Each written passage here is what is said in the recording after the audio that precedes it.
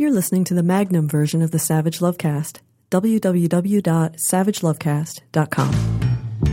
If you're stuck in a relationship quandary, or if you're looking for sexual harmony, well, there's nothing you can't ask on the Savage Lovecast. The opening of today's show is totally bi as in bifurcated. First up, this is what it sounds like under my office windows right now.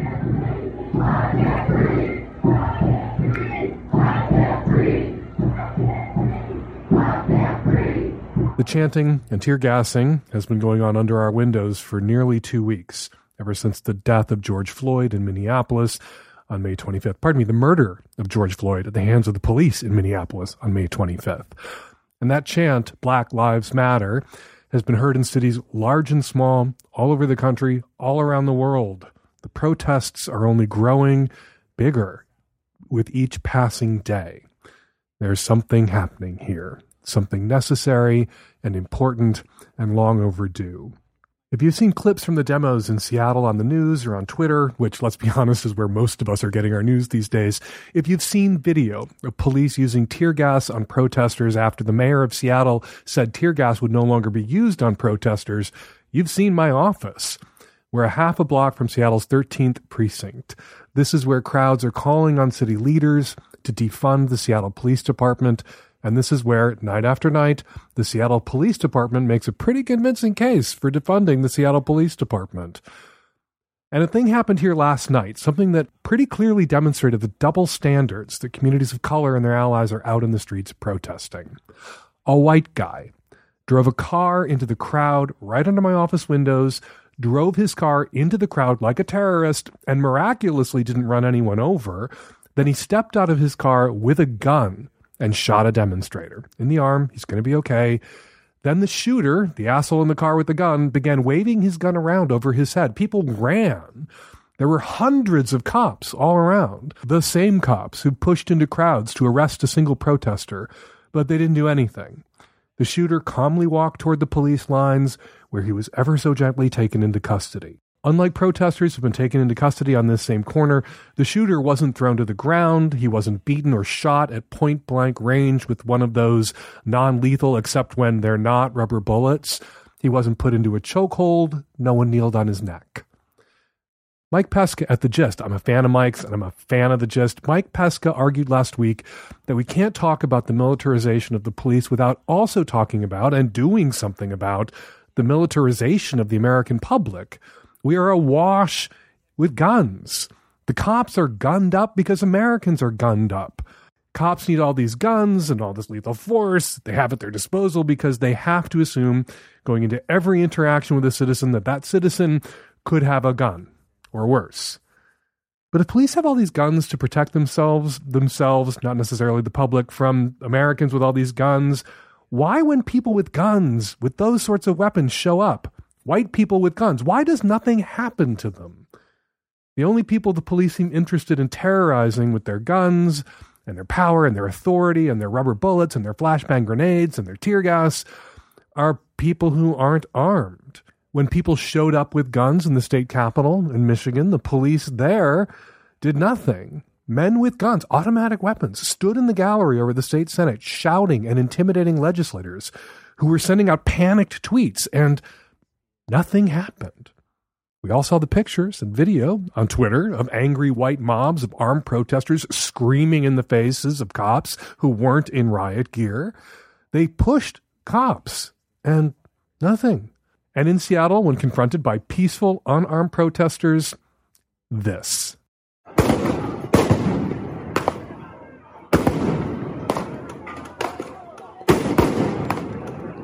Those are flashbang grenades and tear gas filling the streets. Don't get me wrong. I don't want to see anyone who's taken into police custody get brutalized. The argument here isn't everyone should be equally brutalized by the police. We don't want anyone brutalized by the police at all. So my beef isn't, hey, why didn't that guy with the gun get beaten up or shot or choked out? The issue it illustrates is the disparity of treatment. Black men who may have been selling loose cigarettes or may have unknowingly used a counterfeit $20 bill can't be taken into custody without being murdered at the hands of the cops. But a guy who tried to kill people with his car, first in front of hundreds of cops, and then tried to kill people with a gun in front of hundreds of cops, is handled gently. So it seems to me that guns all by themselves aren't the issue or the only issue. Yeah, let's ban guns, weapons of war, repeal the Second Amendment, regulate guns the way we regulate cars, and in red states, uteruses. But when we see police treat unarmed black men with lethal violence and armed white men with cringing deference, yeah, the issue is obviously not just guns.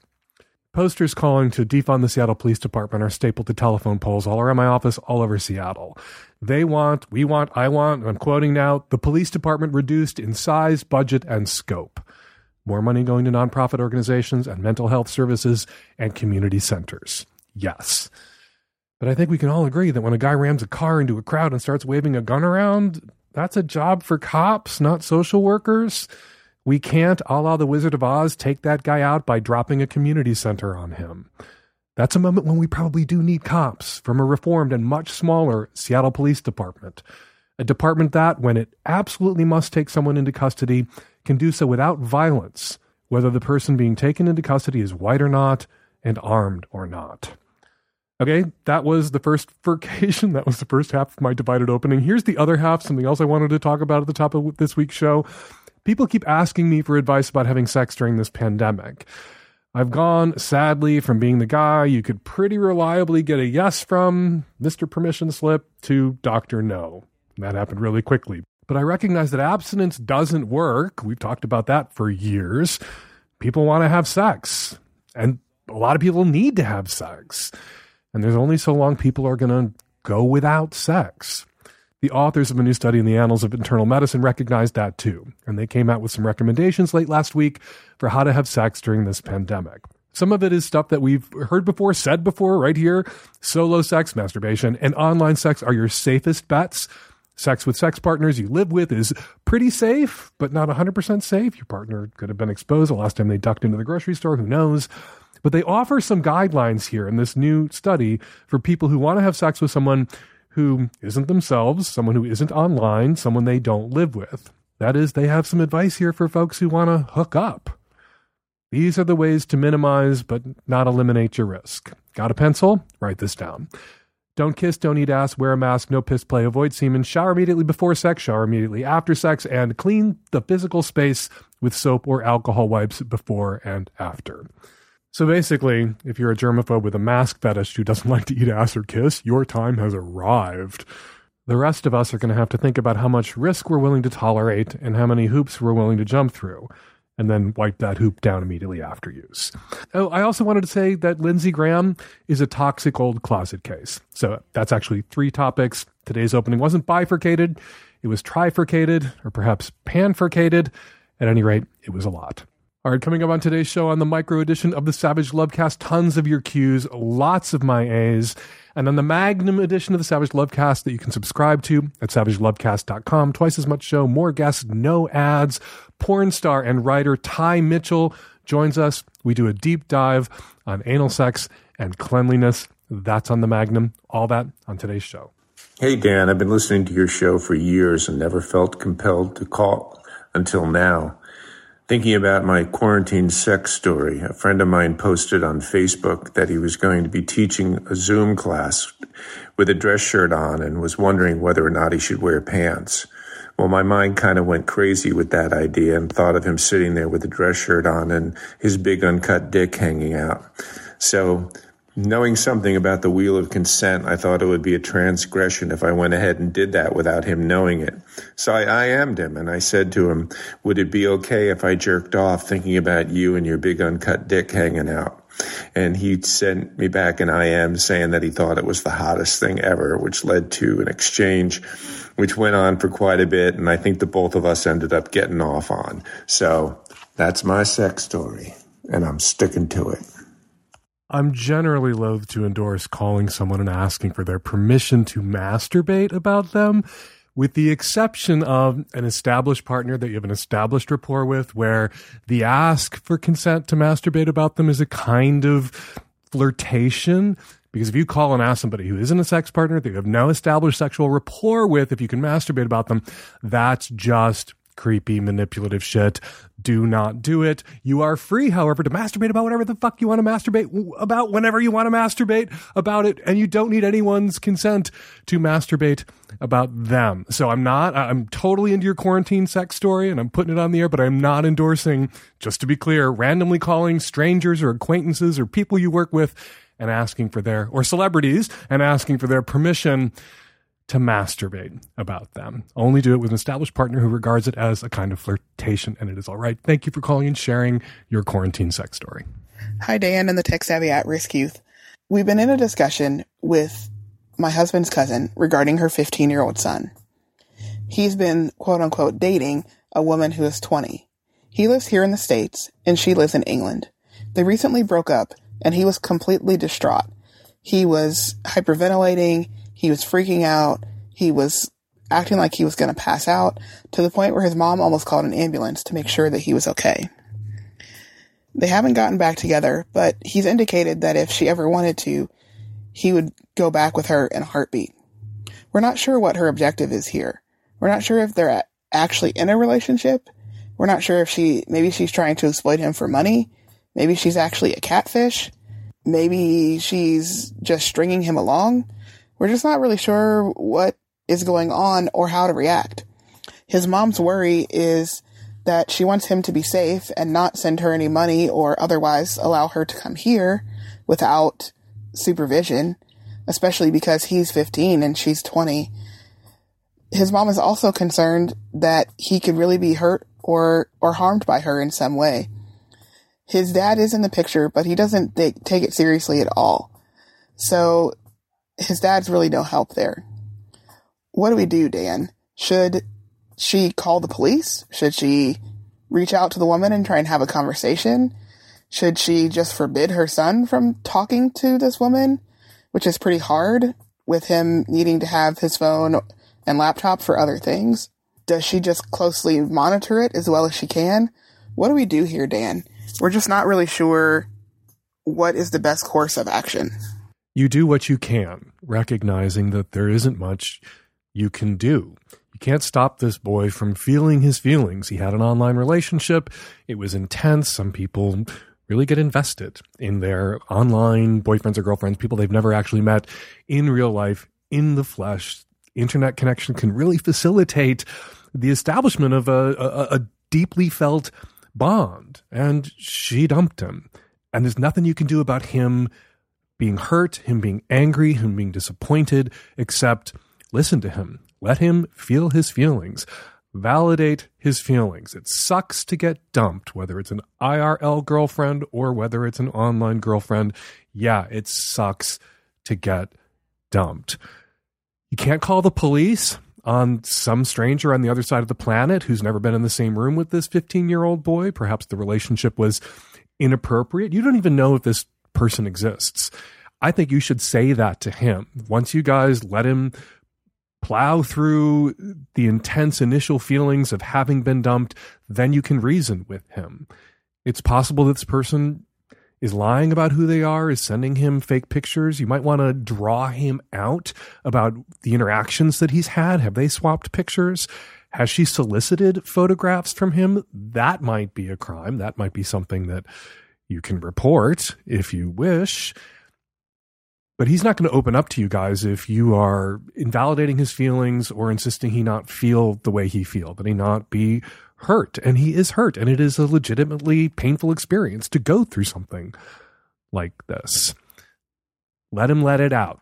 Let him vent. There will come a moment after the panic attacks, after the anger, after the raging, when he may be ready to talk about this calmly with you. And you can emphasize to him the importance of online safety, going into these sorts of interactions with strangers on the other side of the world with all of his bullshit detectors firing, not just trusting people because they seem trustworthy, but like really waiting a long time to establish that kind of trust, not sending your photographs to just anybody who asks for them, particularly when you're 15 years old. You can really get in trouble for that. Not just the person who asked for them or that you sent them to, he himself could get in trouble for taking or sending photographs of himself. If that happened, you don't say whether that happened, but the way people flirt and swap photos online is likely to have happened, or at least he's thought about it, or it's a possibility in his next online relationship. But it's horrible when you watch a 15-year-old go through something really dramatic and they're having really intense feelings and they're very angry and very hurt. You want to rush in and fix it or solve it. You want to call Interpol and have this perhaps 20-year-old woman in England arrested somehow, as if that's going to make him any less angry or hurt. You want to do something. But what can you do? There's nothing you really can do. You can listen. You can validate his feelings and the intensity of his feelings, and then wait for the intensity to pass and have a chiller, calmer, more rational conversation with him about what this means. He's been dumped, and that sucks and that hurts, and everybody has gone through it. Maybe you could share some stories of times you were dumped and you were just as upset as he was when he was dumped, but obviously you lived and you survived and you got over it and you got under somebody else, and he can get over this person too in time, just as you have gotten over the people who've dumped you. Hi, Dan. My question is, I'm in a relationship and we're open, and we live in a really small place in Canada where it's like just very tiny, and being open, you're opening yourself to lots of judgment, to people talking about you and knowing who you are.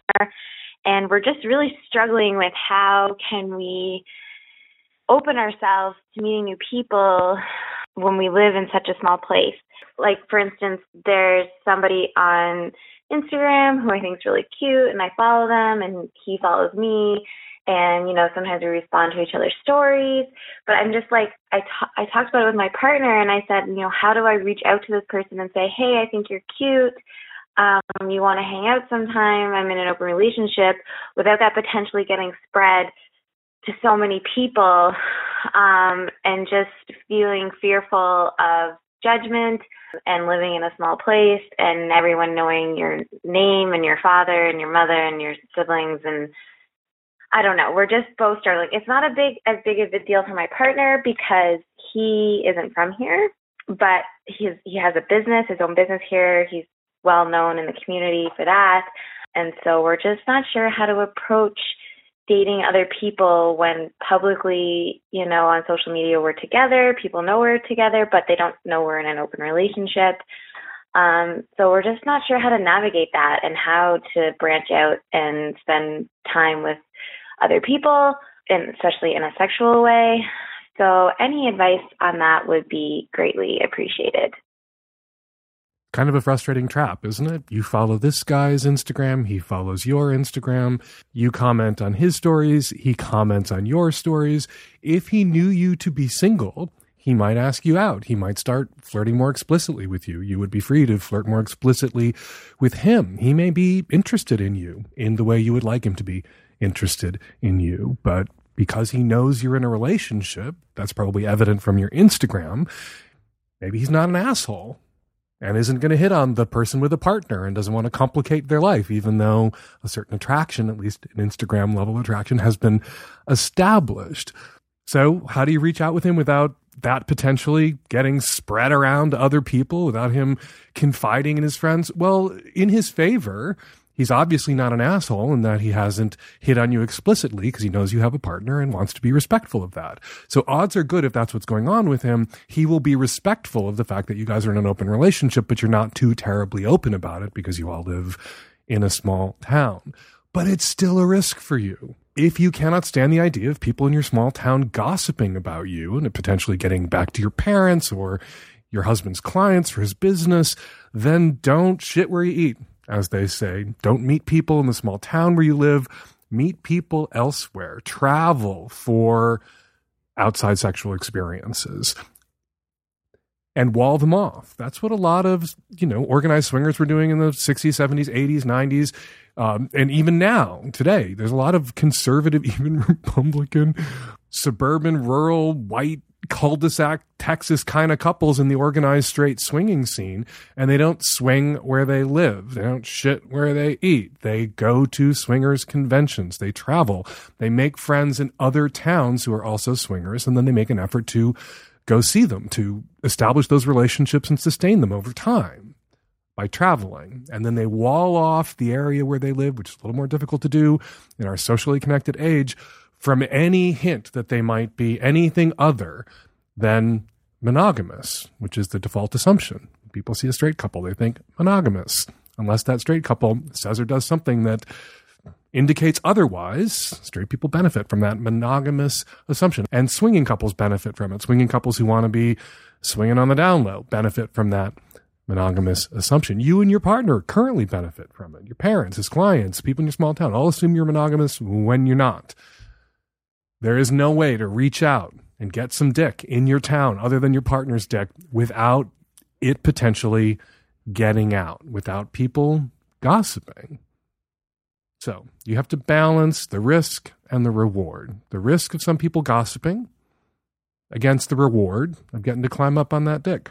And if you decide the risk is too great, the personal risk, the social consequences potentially, you can still climb up on other dick. You can still reward yourself in that way.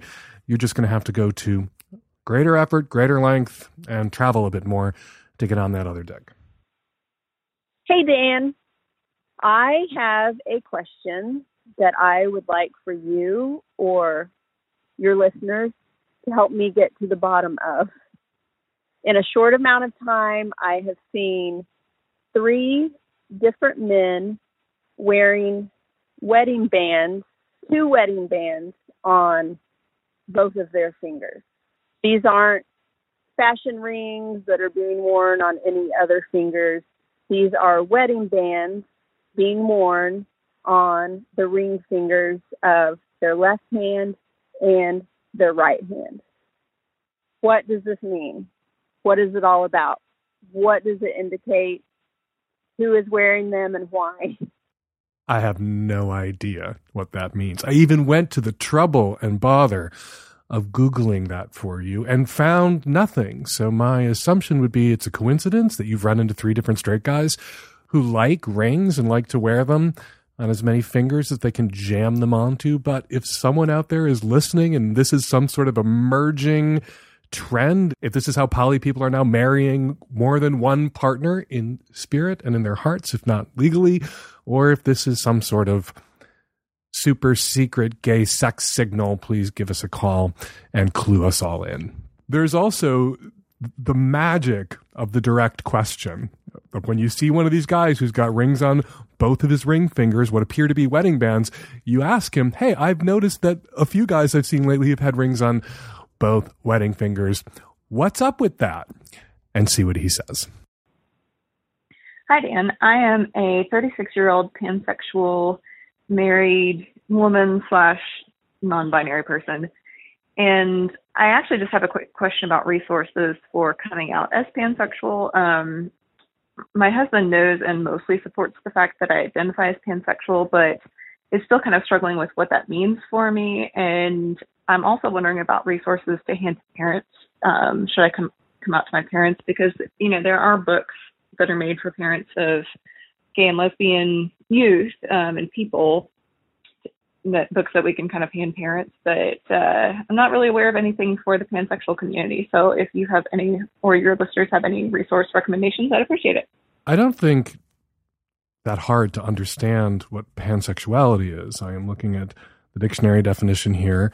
Someone who's not limited in sexual choice or desire with regard to biological sex, gender, or gender identity. There's some people who feel the term bisexual, with that bi in it right there at the front, often people shorten that term to just bi, references or endorses the gender binary. People are either male or female, and I am attracted to, if I am bi-identified, male or females. But there is a spectrum, as we all know now, of gender identities and gender expression, and pansexual has been embraced by many people in addition to and alongside often bisexual as a term that encompasses a desire and attraction not just to males and females, but to everybody along all the different points of the gender spectrum, potentially. I don't think that's that hard to understand. If you've had that conversation with your husband and he still doesn't understand, or you say he's struggling to understand what this means for me, what your pansexual identity means for you, what I think is going on here is he wants a little clarity. Now that you're out to him about being pansexual, have you guys had a conversation about whether that means you want to open the relationship, whether that means you want to express your pansexuality at the moment. You're in a committed relationship that you didn't indicate, but everybody looking at you two is going to assume and perhaps is a monogamous committed relationship. Often when someone comes out to a partner that they committed to at a time in their life when they believed themselves to be heterosexual or allowed other people to assume they were heterosexual because they didn't want to or ever think they were going to come out, when that person comes out to their partner often struggles with what that means for them, whether that means they need to support your sexual identity or sexual orientation, sign off on you having sex with other people besides just them.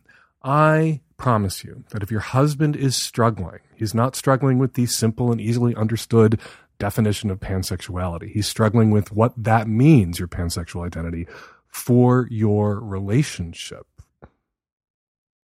Is it going to change the nature of your monogamous, I assume, commitment? That's what he wants some clarity about. As for the resources out there for parents of queer kids, it's all LGBTQI everything now. And so a lot of these resources in the last couple of decades have been retooled to be more all-encompassing. I promise you, if you direct your parents to organizations that support the parents of queer kids who may be struggling with their kids coming out to them, that they will find, and you will, if you do a little digging, will find resources that are pan-inclusive. Hi, Dan. I'm a 26-year-old straight girl from a small town in upstate New York. About 2.5 years ago, I met a guy at a bar and I was immediately attracted to him.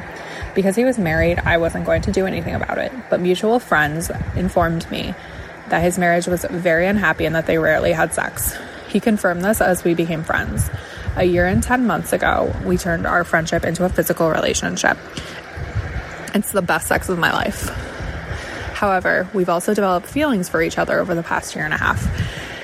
And we did express that we loved each other at one point. He hasn't said it sober because he doesn't think it's fair to me, but I don't doubt his feelings. The problem comes in the fact that my friends think I deserve more than he is able to give me. While in an ideal world, I would like more in a relationship, I'm also a graduate student, and I don't really have the time or inclination to look for a new partner at this time. We see each other fairly regularly, and when we do, the sex is always great. We talk on the phone constantly, and I think it's honestly the best relationship I've ever been in. What do I do, Dan? Do I listen to my friends and end the best relationship I've ever been in? Or do I accept that this is enough for now?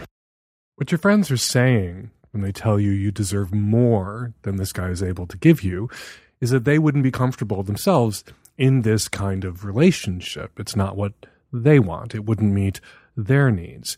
It is, however, what you want right now, and it is meeting your needs right now. Things change, circumstances change. Your boyfriend, who is currently married to someone else, may not be married to that person 2 years from now when you're done with school, and you may want more, and he may be in a position at that point to give you more.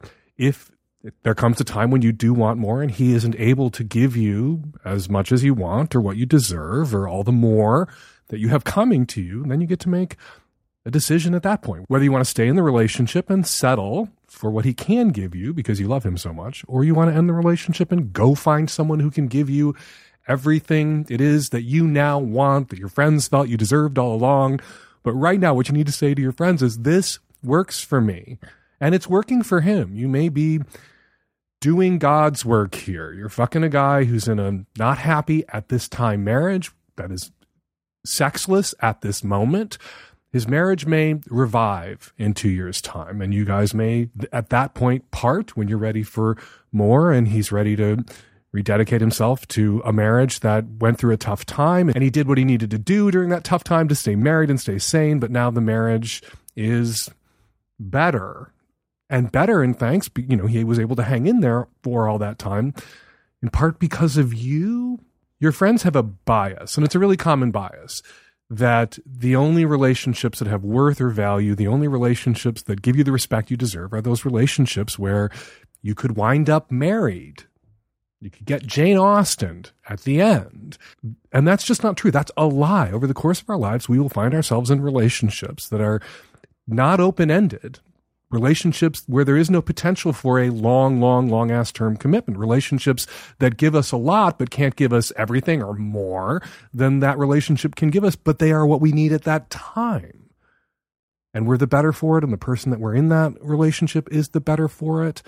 And if you can stick the dismount at the end and part as friends when it winds down because you're ready for more or they're ready to move on or you're both ready to move on, hopefully, how do you look back at that relationship and think of it as a failure? Although that is what we are ordered to do. All relationships that didn't hit that marriage and family and multi-decades track that ended in a funeral home for one or both of you, it's just a lie. It's a big fucking lie. The culture tells us, I don't know, to stigmatize all relationships that aren't on the marriage track and the 5 decades together and somebody's in the funeral home now track. And you just have to ignore it.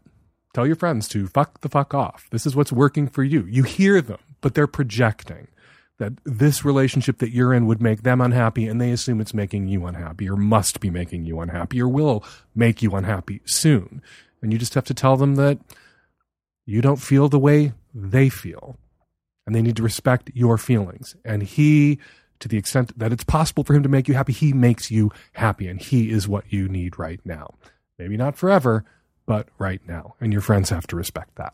Hi, Dan. I am a gay man living in the South. I've been with my husband for about 14 years, and we've been married for 6 years, and we have 2 small kids. We have a pretty great life, and I don't have any issues there. I do have a complicated family question that I was hoping to get your thoughts on. I have a complicated family past. My dad left when I was fairly young, and I didn't have much of a relationship with him when I was a child. So my mom was a single parent, raising me and my sister. I went away to college, and then the summer after my freshman year, I moved back in with my mom, and that's when she found out that I was gay, and she kicked me out of the house. It's been about 16 years, and I've not had a relationship with her since. However, when my mom did kick me out, I didn't have anywhere to go. I didn't have any lodging or anywhere to stay in my college town. So I reached out to my dad. He lived in the same town as my mom, and we forged a new relationship. At that time, I was an adult and was able to have a very fruitful relationship with him.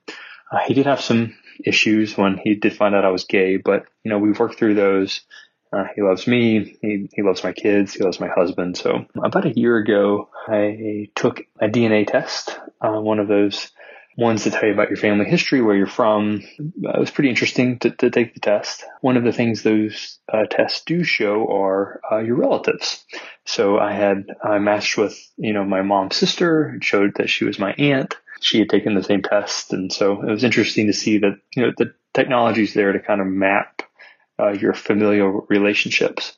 I did match with some man. I did not know him, and it showed that he was my uncle on my father's side. So I didn't know this person, never seen his name before, never seen his picture before. And so at that time, I reached out to one of my mom's sisters, my aunt, who I'd matched with us on that same website. That I've never had a relationship with her my entire life. And I asked her if the name sounded familiar. And she told me that the man's name did sound familiar, and that she then disclosed that around the time I was born, my mother was having an affair with a man that had the same last name as this person that was showing up as my uncle. So I connected the dots. The person who I thought was my father is obviously not my father, and this random person is. And so I'm struggling a little bit with whether I should tell my dad about this result. He took me in when I needed it. He's been a great father for me since I reconnected with him when I was 19. I just don't know if it's worth ruining that relationship by telling him this news, or does he deserve to know? Or maybe he's known this all along. Maybe that was one of the reasons he left when I was a kid. I don't know. And so, my 2 sons are adopted, so I understand that love for a child does not necessarily have to have a biological connection, but I appreciate what he's done for me my entire life, and I'm just trying to figure out if I owe it to him to tell him the truth. There are truths you tell a loved one, and there are truths sometimes you have to protect a loved one from. Determining which is which can be difficult. This often comes up when we're discussing a one-off infidelity. Somebody goes out of town or just slips and cheats and they deeply regret it. And the lesson they learned was, I risked so much and for nothing, and it wasn't worth it, and I'm never, ever going to do it again. And those people in that situation, not serial adulterers, not people who fucked their wife's sister on their wedding night, the one-off, deeply regretted after years of successfully executed monogamy, are often told by me and others and more mainstream sex advice columnists and therapists to shut the fuck up. That the loving thing to do sometimes, and in that case, would be to not tell your partner, not shift the burden of knowing onto their shoulders. That's what Esther Perel calls it, the burden of knowing. And you have to ask yourself, will the relationship benefit if you shift the burden of knowing onto their shoulders? And often the answer is no, it can destroy a relationship. And sometimes the more loving thing to do is allow the person to live with the illusion that you never cheated on them. I think it helps to tell yourself that you may be living with that same illusion because your partner may have cheated on you and stuffed it down and never told you. And you can ask yourself, if they had done it and done it once, would you want to know? And if you're being really honest, often the answer is no, I wouldn't want to know. I would want them to protect me from that truth. All right. This is a much different circumstance. And man, is it complicated and is it painful? My impulse is to say, your father was there for you at a time in your life that you needed him to be. He wasn't there for you for much of your life when you were left alone with your mother, who doesn't sound like a spectacular person, but he came through for you. And then he unlearned the homophobia that had been pounded into him by the culture. And he loves you, and he loves your kids, and he loves your husband. And he may be invested in the idea, he may love the thought that you're his biological son, and he has this relationship with you now. And the loving thing to do might be to protect him from the truth that you are not his biological son, although you are his son in all the ways, in every important way, in every way, actually, just as your children are your children in every way. Your adopted children that biological connection to are your children in every way. And maybe allowing him to live with that illusion would be the loving thing to do. What argues against that are the circumstances of your childhood. Like, who's protecting who here? If your dad left your mother because he knew that she was having an affair and thought that perhaps his kids or the kids that his wife was having weren't his kids, if that's one of the reasons he left, he may, know or have always suspected that you weren't his biological son and hasn't said anything about that to you to protect you. But there's no way of knowing if that's what your father's been doing all this time without having this conversation with your father. So rather than me telling you what to do, I'm going to ask you to think about who your father is and what kind of relationship you have. Not that, telling this truth risks the relationship, but what is he invested in about your relationship? Is he invested in you are his biological son? If so, he may have said things that indicate that in a strong way. And if he is, maybe the way you repay him for coming through for you in a time in your life when you really needed a parent to come through for you is to keep your mouth shut about this thing that until these DNA tests came along, you never would have known about, and allow him to live with the illusion. But if your father doesn't seem invested in genetics, and that isn't important to him, and he loves your kids as his grandkids and has never made a distinction between biological grandchildren, if he has, if your sister has kids that are biologically, he thinks his, he's never made that kind of distinction, then maybe you can tell him. And it would be a relief for him to know that you know what he always knew. And it might bring you closer. But it's a definite risk, and there's no way to mitigate that risk away or completely control for it if you want to tell this truth. But I really think you need to sit with it. I think you need to think about it. You need to think about whether this is one of those truths that you must tell a loved one, or a truth that in this instance you may want to protect a loved one from. Hello, Mr. Savage.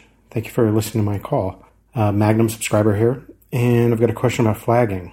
So a while back I went to this business meeting with a coworker friend of mine. It was an informal meet and greet type thing. Maybe 15 people there altogether. Anyway, it was casual. There was this fellow there that was of a little bit older generation, maybe mid-60s. Very handsome, Very stylish, very charming, out. He held a top position. He was really well dressed, kind of hip, but subtle. Anyway, he was wearing these blue jeans, like some kind of designer jeans that were really cool. And these jeans had a button fly. And the second and third buttons were undone, but the top one was still buttoned. And my coworker pointed this out to me. I'm not sure if anyone else noticed. If they did, no one was saying anything, probably because of this guy's status. Whatever. Anyway, after the meeting, my friend said that this guy was flagging. And I don't think so. I mean, this was a business shindig, and he's professional. Also, I've only ever heard of flagging being done with bandanas or shoelaces. So what do you think? Was he flagging? Personally, I don't really think so. Also, is flagging ever done with button flies? So you're in this business meeting and everyone's just staring at this guy's package. I couldn't tell you what the condition of the zippers on or buttons on the jeans of the last 10 people I sat down and had a conversation with, because I wasn't staring at their dicks the whole time. But somebody who does that, who leaves a couple of buttons unbuttoned on a button fly, it's not about flagging. They're not telling you anything specific about their sexual interests. It's just fashion. And it's a fashion statement that says, oh, my package is so enormous, it can't be contained behind this. If I button this all the way up, I'm just squeezed. It doesn't really mean anything. It is a kind of codpiecing, a kind of sexual display. It was meant, when you leave those buttons popped out, you can see them and they do draw the eye because they're not behind the fold of denim that covers the button fly. And so maybe he wanted you guys to check out his package, but it's not flagging in the sense of, the old hanky code, which was, I'm sorry, complete bullshit. It got really, I was old enough to have been going to the bars when people were doing that. And at first, when it first started, which was, I think, before I was born, there was red, there was black, and there was green, and there was blue, and red meant fist fucking, and black meant S&M, and green meant pay me, and blue meant fuck me, or I'm gonna fuck you in the butt. Then it became robin's egg blue, and baby blue, and navy blue, and all, it just became more and more specific and elaborate and ridiculous. And in a darkened bar, you couldn't tell what color really anything was. And so the flagging didn't work, and it was just stupid. And anyway, that's my question about bandanas and flagging. This isn't flagging. This is fagging. He was just showing off a little bit, hoping to draw your eyes to his dick, maybe because he's in his 60s. And sometimes, as you get older, you still want to feel sexually desirable, or as if you have sexual agency. You do want, in a way, people to notice you still. And you may need to accessorize in ways that draw people's eyes and draw that notice at a time in your life when people begin to erase you as a sexual being as you get older. Who knows? You could ask him, like the woman who's like clocking all those rings on all those guys' fingers. You could ask. I don't think you should ask somebody in a business meeting what it means that their fly is partly unbuttoned. I don't think that would be very professional on your part. But if you develop a friendship with him and you notice this is how he wears his jeans at all times, may just be how he wears his jeans, may not mean anything. But if you're having drinks some night and you want to ask him what it means, you can go ahead and ask him what it means, but then you have to give us a call back and let us know. And I promise you, I don't think it means anything other than check out my package. And it worked. It really did work. You checked out his package. The other person in the meeting checked out his package. It works. Hi, Dan. 34-year-old gay man in Georgia. And I have always only gone out with people who are my age or older, but now that I'm in my 30s, I'm somehow attracting men that are much younger, which has been great, I guess. And I used to be a bottom, but now I am a top. And now that I am topping these younger guys, I'm noticing that maybe they're not as fanatical about hygiene as I was when I was a bottom. And sometimes it's been like very embarrassing secondhand, have to hide the condom afterward or have to move the sheets so that they don't get embarrassed. And I'm kind of getting to the point where I'm actually afraid to hook up with a younger guy because I don't want to necessarily have to ask them the awkward question of, do you know how to maybe prepare for anal sex prior, like maybe don't eat for a little while before or something like that. It just is such an oogie downer of a conversation to have when you're in the middle of like talking all this stuff that you're going to do to them when they get to your house, to have to suddenly throw a bummer in there and be like, please, did you clean?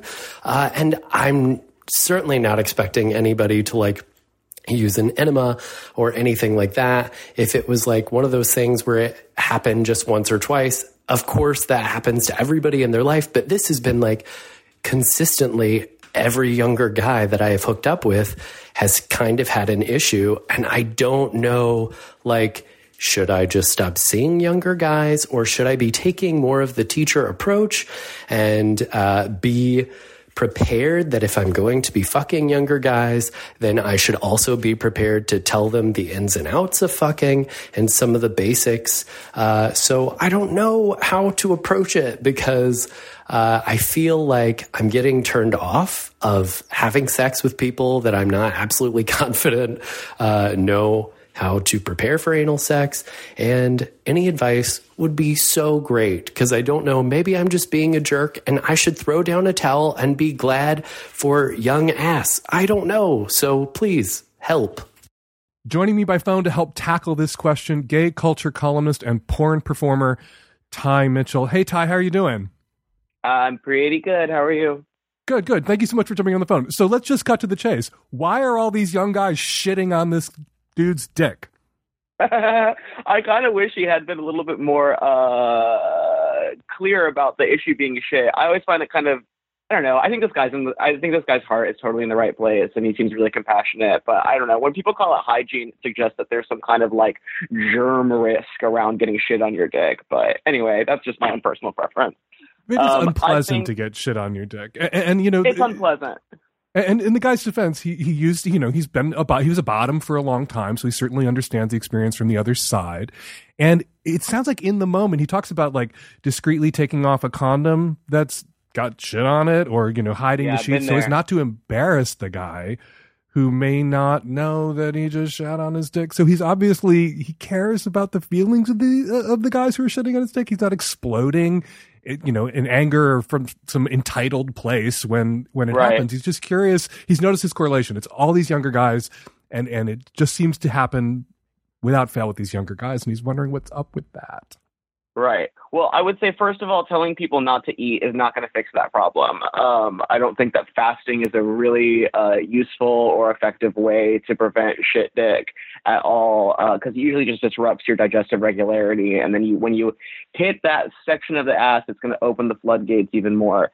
So I just want to say first and foremost that like trying to fast in order to avoid shitting on dicks is often going to backfire, and I've seen it backfire many times, and it's just not healthy, and it takes away your energy to have good sex. And you would have to start fasting days in advance. Right, which is just not healthy. No one should be starving themselves for sex. I mean, I don't think that is entirely what this guy is suggesting, but I just want to be absolutely clear about that. But I haven't really, I'm actually really surprised to hear that the younger guys he's encountering are having issues with douching, because a lot of the younger people I know seem to like be obsessed with it. And so I'm wondering if maybe the issue isn't so much that they're not douching as that they're over douching, which seems to be more of a problem. Dr. Evan Goldstein in New York has like written a lot about this, about how people tend to use too much water and do too many flushes. And what they end up doing is breaching what's called the sigmoid colon, which is about like, I want to say like 7 or 8 inches up into the rectal cavity. And then once they breach that area, all of the shit that was like just nearly done digesting starts to kind of like get sucked into the rectal cavity. So that could be one of the issues, but you know, that makes sense to me, because I have noticed among my, you know, gay friends in their 20s and 30s that douching is much more sort of common than it was when I was in my 20s and 30s. Like we didn't douche unless we thought there was a problem. You know, people had you know, the idea was to get a sense of your body, eat a balanced diet, and kind of know when you're good to go. And have a sense for it. And then, you know, if, you know, shit happened, it sometimes happened, but it only happened rarely. And now it seems that, you know, everybody I know in their 20s who's a bottom or verse, you know, douching is just what they do. And it's not like, it just seems more standard. So that makes sense to me that maybe these guys are douching, but douching incorrectly. Because I think it's much more likely that a bottom in their 20s or early 20s is douching than not. Yeah, it seems like we're all sharing notes about douching a lot more than previous than we did in an earlier time. And we like are all making jokes about douching a lot more frequently. Douching seems to be part of the gay discourse in a bigger way. But that definitely, I don't know if that's actually going to like help this guy. Because I know that people who do douche, in my experience, are really either like particular or self-conscious or just like they're not really like open to advice on douching, even like from me. Like I find that guys, maybe they'll ask about it like completely separate from sex. Like people who are just friends of mine will like ask for douching tips. But like when it comes to intimate partners, like people either are really like don't want to talk about it in my experience, or like are really particular about what they think works for them, even if it doesn't actually work for them.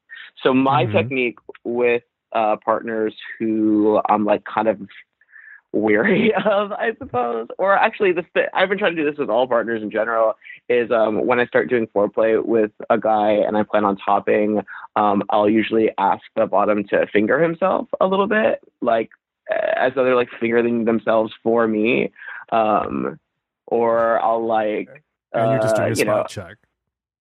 And they're doing the spot check. So like they can really kind of gauge for themselves, like, you know, like if they figure themselves and they, you know, feel something, or if they like don't like the smell that fills the room after they pull their finger out or something, then they kind of know. And 9 out of 10 times is the bottom is going to be a lot more concerned about the shit than the top is anyway. So that's a technique that I would recommend to this guy. You know, shit does happen. It isn't ass you're fucking. And if you don't want snot on your dick, don't ask to be deep-throated. If you're not able to roll every once in a while with having to jump in the shower, clean up a little bit, don't fuck butts. But if you're with somebody once and there's a little shit in your dick, you know, be polite, be kind. You can pivot to something else, clean up discreetly, spare their feelings, don't shame them. But if you're with somebody again and again and again, and it happens every time, at what point is it not top privilege or bottom shaming for you to say, hey, this keeps happening, and, you know, as polite as I've been, it's kind of unpleasant. Maybe we need to strategize. And it can be nice to say, is there something I'm doing wrong? But of course, I don't think the top is doing anything wrong in that case. But is there something, not the bottom's doing wrong, or something the bottom could be doing a little differently that might help? Is the top allowed to raise this as an issue if it happens again and again and again? It's so tricky because it's such a sensitive subject for so many people. But I agree with you. It's like, I agree with you 100%. It's like shit happens. If you don't want to, you know, if you don't want to get hot, stay out of the kitchen. But at the same time, it is unpleasant, and like, you don't want shit on your dick all the fucking time. Yeah, it's a difficult subject to broach. I mean, you know, to be honest with you, it's not a question that I have a conclusive answer for. I go through this with people that I have sex with too, where I'm like, what is the right thing to say? When is the right time to say it?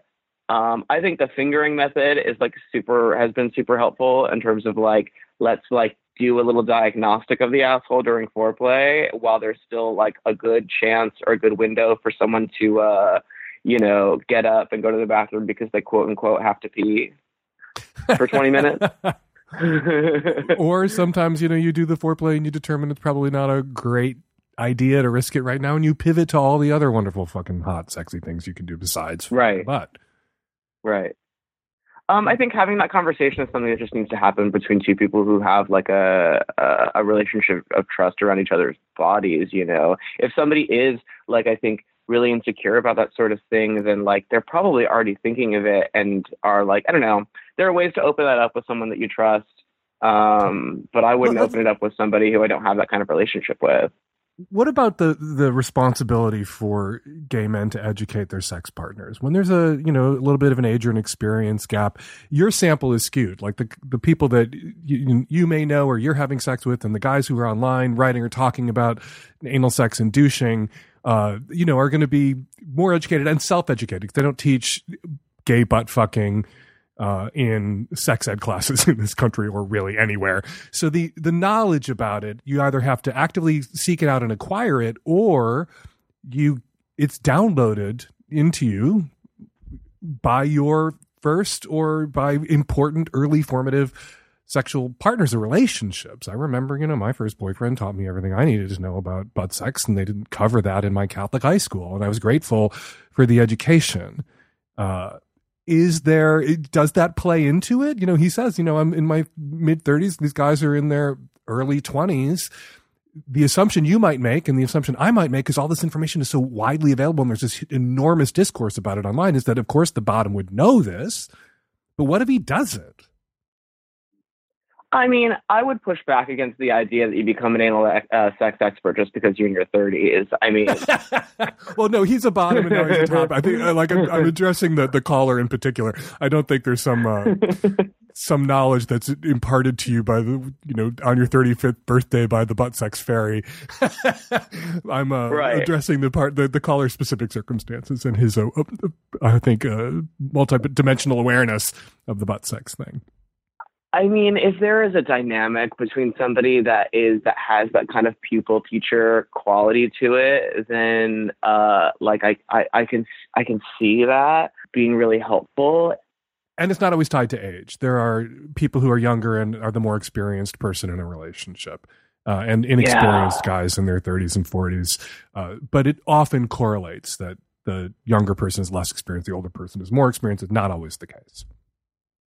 So maybe I should have framed it like that. Does the more experienced person have a responsibility to do a little education if they realize that their partner, who may be less experienced, regardless of age, doesn't know these things? Or should you assume they know these things? What's interesting is the caller takes it as a matter of course that he should hide a shitty condom or hide stains on sheets for the well-being of their partner. Because I don't think that's necessarily going to help him have that if the caller does agree with us that shit happens and it's part of anal sex, then he doesn't actually need to hide these things especially after they've already, especially if it's after you guys have both come. It's maybe he's talking about before the bottom has gotten off, he doesn't want to kill the mood, but it's I don't know, if shit gets on the sheets, at least with my boyfriend, sometimes there'll be little stray stains on the sheets and we'll finish having sex and I'll point them out and we'll kind of laugh at them. Mm-hmm. It is important feedback in a way. Yeah, I think that in order to have that conversation at all about douching or about or even about diet and what do we do about the shit that keeps happening during sex? For starters, maybe you shouldn't conceal the shit as though it's a huge source of shame in the first place. It could be a conversation starter. Exactly. That would allow the caller to gauge how aware or how knowledgeable the person that they're having sex with is about the interventions that they could take to prevent shit from happening. Right. And it takes a sense of humor. It takes a sense of levity and lightness that I think sex gives us a really good portal into experiencing with each other. Ty Mitchell, follow him on Twitter at Ty Mitchell XO and at Ty Mitchell XXX. Of course, the XXX is the explicit content. And read his column at Mel Magazine, column name, This Could Be Us. It is terrific. And Ty, you are terrific. Thank you so much for jumping on the phone. Thanks for having me, Dan. Always a pleasure. Hey, Dan. I'm a heterosexual female from the East Coast, and I'm calling in regards to a rough experience I had back in September 2019. My experience is similar to a caller from episode 668, where a male called in about his husband having sexsomnia, aka having sex with him in his sleep without knowing it, except for my experience falls on the other end of the spectrum. Back in the fall, I was through hiking the Pacific Crest Trail, and frequently us backpackers share a motel room with other backpackers when we are into town. One night, I was splitting a room with my sister and her boyfriend and a male backpacker that I met earlier. He seemed very nice and a sweet person and talked about his distant girlfriend adoringly. There were 2 bedrooms in our room, and I was in a room with the guy. We each had our own bed, and my sister was in the other room with her boyfriend. We were all having a great time, no red flags, and then we went to bed. Here where things took a turn. I woke up in the middle of the night with someone on top of me, dry humping me and touching me. He then slipped in between the covers and started spooning me. I was petrified.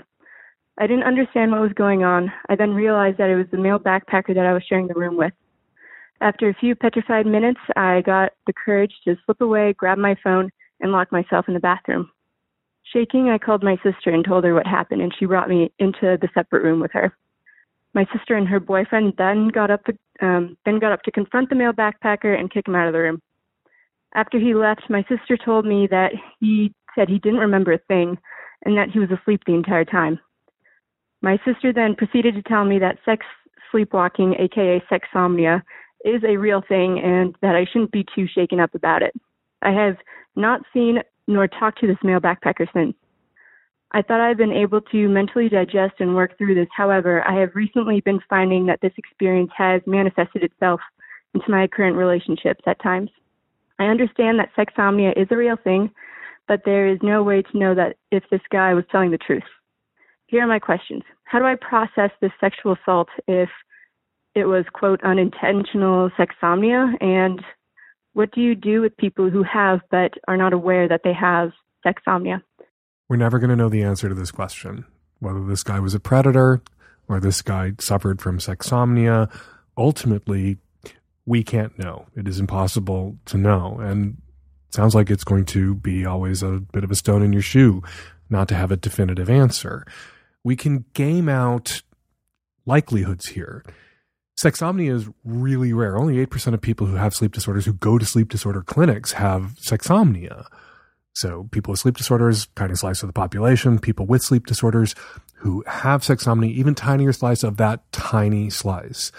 Less uncommon on the ground, assholes, sexual predators.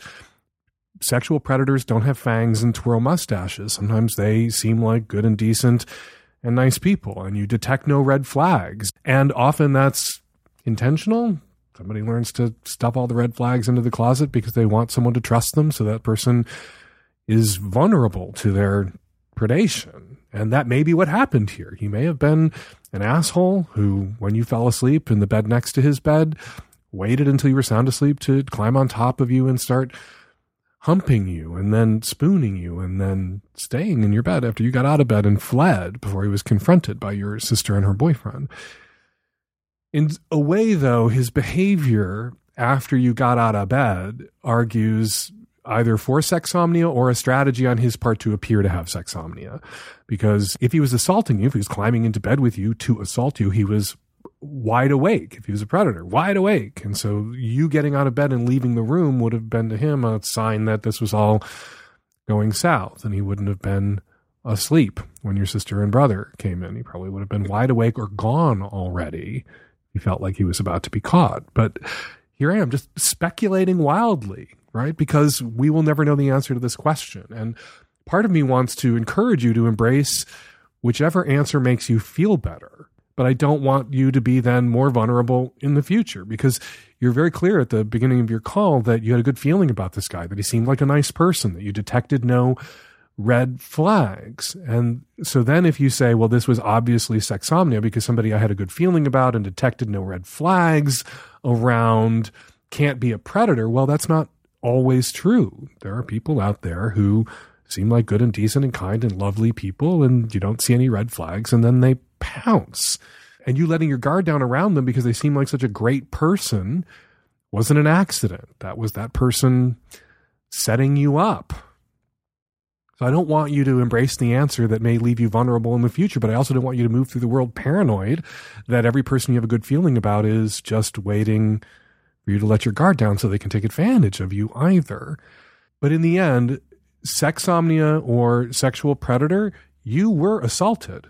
You were traumatized by this experience. Your experience of it in the moment, when all the cortisone and adrenaline flooded your system, you experienced that the same way. That was the same. Whether or not he was a sexsomniac or a sexual predator, your panic, alarm, and terror in that moment was the same. And so nothing about choosing either answer is going to undo that, undo this trauma, which is my way of backing into saying, I hope you have spoken to a therapist about this, someone trained in helping people who've been traumatized sexually. And it is possible to be traumatized by someone who wasn't seeking to traumatize you. People have experienced sexual trauma at the hands of sexsomniacs, of intimate partners that they had established relationships with, where the partner didn't realize that they were doing anything wrong or unwanted in that moment. Maybe it was things they'd done in the past that were right and wanted, but at this moment were wrong and unwanted, and they didn't perceive it because they had too much drink. People can be traumatized by people that weren't attempting to traumatize them, whose motives weren't predation and sexual assault. You can own your feelings around this, and they were legitimate even if he was a sexomniac. I wish I had a better answer for you. This is one of those cases where the only way to get the actual answer, to get the truth, would be to find this guy and I have him diagnosed, have him studied, have him deposed, talk to his doctors, his therapists, his shrinks, his sleep specialists if he'd gone to see them because it had been a problem in the past. And obviously it was a problem in the past if he knew to say, oh my God, I'm a sexomniac to your sister and her brother, which then means he failed in a way. Because if he knew himself to be a sexomniac, he shouldn't have gone to sleep with you in that room. He should have suggested that he bunk with your sister's boyfriend and that you two bunk together and lock the door. Hey, Dan and Nancy. I have a question about a roommate's sexual behavior during shelter in place. I live with two cis gay men. One is poly and one is in a monogamous relationship. The poly roommate, we'll call him Andy, before COVID was very promiscuous, very active on the hookup apps, and especially like in-person cruising spots like gyms and parks. I have no problem with Andy's choices normally and have enjoyed many a juicy story from his encounters in the past.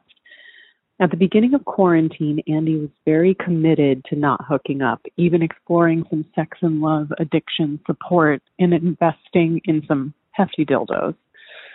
A couple weeks ago, he told me that he went out for a hookup. I was a bit in shock and asked if he wore a mask, if he washed his hands and showered, what precautions he was taking. He got very defensive and snapped at me, saying, "Don't I trust that he would take precautions, etc." He later acknowledged that he shouldn't have snapped at me, and we had a reconciliation. But since then, I've been scared to confront him about his actions, even though I had suspicions that he was continuing to go out and hook up. Fast forward to 2 days ago, I get a text from my other roommate's boyfriend, we'll call him Owen, saying that he has seen Andy on the cruising app, saying he wants to fuck and get fucked. Owen confronted him and learned that so far Andy has had sex with one regular sex partner and a couple blowjobs from random strangers. The only precautions Andy is taking is washing his hands and taking a shower. Owen then told me he was comfortable with Andy knowing that he had expressed his concerns to me, but not that he was telling me about the specifics of the cruising. We agreed that we would be comfortable with him getting a fuck buddy or two who are only having sex with him if it prevents him from hooking up with randos. And thankfully we live in an area with easy free testing, so I would like him to get tested at least every 2 weeks if he's engaging in this kind of behavior. Owen doesn't want us all to sit down together because he's worried of retaliation and that it will feel too much like an intervention. Dan, I'm very sympathetic to the woes of not being able to get our normal kicks, but I don't know what to do. I'm a very non-confrontational person, so the thought of just bringing this up directly to Andy is making me anxious. Help me figure out what to say or do so that we can live in a household where we all feel safe. Andy's risks are your risks too. He's heading out to hook up with people and then coming home and breathing and touching things. If he gets himself exposed to COVID-19, it would be very likely that he would expose you and your other roommates to COVID-19 too. So as awkward as it is to insert yourself into Andy's sexual behavior or sexual life, for your own health and safety, you should have a conversation with him about the steps he's taking, not to protect himself, but the steps he's taking to protect you. And you have a right to advocate for your own health and safety at this moment, even if it, crosses what would have been a line 6 months ago where you're, interfering with somebody else's private sexual conduct. When it comes to COVID-19, somebody else's that you live with, their private sexual conduct, if it involves numerous other people, well, his exposure is your exposure. So you get to have a conversation with him about it. However awkward or confrontational that might seem, you're going to regret not having had that conversation if Andy comes down with COVID and you and Owen and the rest of the roommates all come down with COVID because Andy was taking risks, not just on his own behalf, but on all of your behalves. So drill down with him. I mean, ultimately, you can't control him. He will do what he's going to do. He can lie to you guys in a way he's already lied to you guys. But you need to drill down with him. Like, what are you doing when you hook up with other people? You know, is it one or two other people you're going to hook up with regularly? We would be more comfortable with that. You can say all those things to him. Hopefully, then he agreed to limit it to one or two other people and obtained your informed consent for him to do whatever it is that he wants to do with those one or two other people. He would honor that and stick to it. But there's no way for you to know for sure that he's going to. And if he doesn't, ultimately you may want to make other arrangements for him, someplace else for him to live at this time. We don't want to, exaggerate or overestimate the risks, but the risks are still real, particularly now in the wake of all of these necessary, and I support them, demonstrations, people coming together this moment to protest the death of George Floyd and what it means for our culture that this continues to happen. Yeah, I support the protests, but they have upped the chances of new outbreaks in major urban centers where all these protests, all these people crowded together have happened. But people need to have sex. People need to have skin-to-skin contact. People need to find a way to express themselves sexually that's as safe as it can be, that minimizes the inherent risks.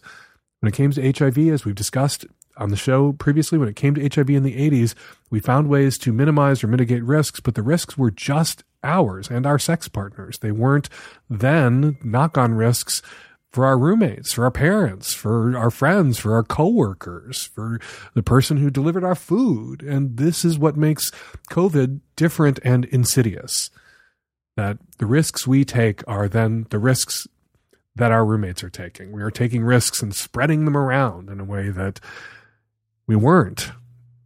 Those of us who were at greatest risk of HIV infection in the 80s and still had sex lives. So yeah, there's nothing I can say here that's going to make the conversation you need to have with Andy less confrontational than it is going to be. You are going to be coming between Andy and what Andy wants to do with his dick or wants done with his dick. And this is different. We used to tell people, one of the things we fought for with the sex positivity and gay liberation movements, all these things was self-determination. And you get to do with your dick what you want to do with your dick with other consenting adults who want things done to them with your dick. And nobody else gets to say boo to you. But right now, until there's a vaccine, shit is different. Other people get to say boo to you. Other people you live with get to say boo to you. You need to say boo to Andy. Okay, before we get to your response calls, let's read some of your tweets. Viola Sanderlin tweets, and we're going back to this again. Women don't sweat, they glisten. Glam is vaginal discharge. That is a term for vaginal discharge that I can get behind. Glam is a good thing. We all want to be glam, just like we all want to be jazzed or jizzed. I like it. Glam. Endorsed. Hopefully it'll catch on. Thank you, Viola. Elena McManus tweets, hey, at Fake Dan Savage, just finished watching the Savage Livecast, which was fantastic. Please make Savage Lovecast shirts that say Nancy is my co-pilot. We love you, but Nancy was our favorite part of the show. Nancy's my favorite part of every Savage Lovecast. You guys don't get as much Nancy as I do. I have more Nancy in my life as we sit here and chat before and after the show. And I agree. And if we do another live stream of the Savage Lovecast, there will be more Nancy, I promise. Within and without tweets, hey, at Fake Dan Savage, I just wanted to take a moment to thank you for continuing to make your podcast through all of this. It gives me at least an hour a week to focus on something not tied to that orange blob in D.C. We've enjoyed continuing to bring the Savage Lovecast to you. We know everyone needs some levity and a break, and the people are still having sex and still having relationship problems and issues that they want to air or want to talk about or think about. So, yeah, it's not just been hopefully a benefit or a boon to listeners that we're continuing to make the podcast, but it's been really good for us, too, that we're getting to continue to make the podcast. And we are very grateful to everyone who downloads, everyone who listens, and everyone who subscribes. All right, if you want me to potentially read your tweet on an upcoming episode of the Savage Lovecast, be sure to use the hashtag Savage Lovecast. And now some of your response calls. Hi, this is a comment for the caller who is pregnant for the second time and is concerned about her libido and how it's going to react after the baby is born. From personal experience, after having my second kid, I struggled with all of the same things, but after the second time, everything came back much, much faster than it did the first time. And so I just encourage you to hang in there and know that it's so much easier the second time around because you know that it's going to come back and that it's not forever. Hi, Dan. I'm calling about the guy on episode 710 who was having trouble dating and thought all the women were standing him up. There's a clue in his message, I think, the comment about what do you want to talk about, ... In my experience of online dating, which is a lot, men today are not very good about keeping conversation going. They will respond to questions, but then they don't ask one back, and the conversation just dies, and that's when I walk away. So maybe he just needs to work on his conversational skills and work a little harder to ask questions, and that might help. Hello, I'm calling in response to the woman in episode 710 who doesn't like giving oral sex. And I think, Dan, you pointed out that trying it more than once is probably a good idea. I'm a bi guy, and I think for a lot of people that I've talked to, the first time you eat someone out at all, even new partners to some extent, it's intimidating because you're trying to understand so much without really being able to see what you can do. There's tastes and smells and like the architecture that you're dealing with, and it's different and it's intimidating, and sometimes it takes a few times before you're like, I think I got this, I think I might like this. And even with new partners, there's a few times where you're like, I think I suck at this and what's wrong with me. But it's just an experience thing and trying to get over self-doubt and understanding, and it's something that maybe just give it a few more tries with a partner that understands what you're going through. And take that pressure off, right? I'm trying to understand this better myself, and I would like help to be better at servicing you. Can you help me? That's my advice. And we're going to leave it there. 206-302-2064 is the number here at the Savage Lovecast. If you want to record a comment or a question, please give us a buzz, 206-302-2064. We want to thank everyone who virtually attended our first ever Savage Love live stream. We raised more than $14,000 for food banks here in my home state of Washington. Thank you everybody who came. It was really fun. We are going to do it again, and we will have more Nancy when we do it again. This Friday, June 12th, is your last chance to watch the 15th Annual Hump Film Festival. And if you're looking for even more humps, starting Saturday, June 20th, we are launching Hump's Greatest Hits with tons of our favorite dirty movies from 2005 to 2018. Head over to humpfilmfest.com to watch trailers, read about the films, and snag tickets to both. Also, this is the last weekend to catch the Confinement Online Film Festival, a showcase of amazing short films about lockdown, produced by many of the filmmakers of Hump. Head to coff.tv, that's COFF.tv, to find out more and grab your tickets. Follow me on Twitter at FakeDanSavage. Follow Ty Mitchell at Ty Mitchell XXX. That includes a lot of his porn work. If you want his writing and rage, follow him on Twitter at Ty Mitchell XO. The Savage Lovecast is produced every week by the amazing and awesome, and we want more of her, Nancy Hartunian, and me and the tech-savvy at-risk youth and Nancy. We'll all be back at you next week with another installment of the Savage Lovecast. Thank you for downloading. Thank you to everyone who's out there protesting, and everyone please be as safe as possible.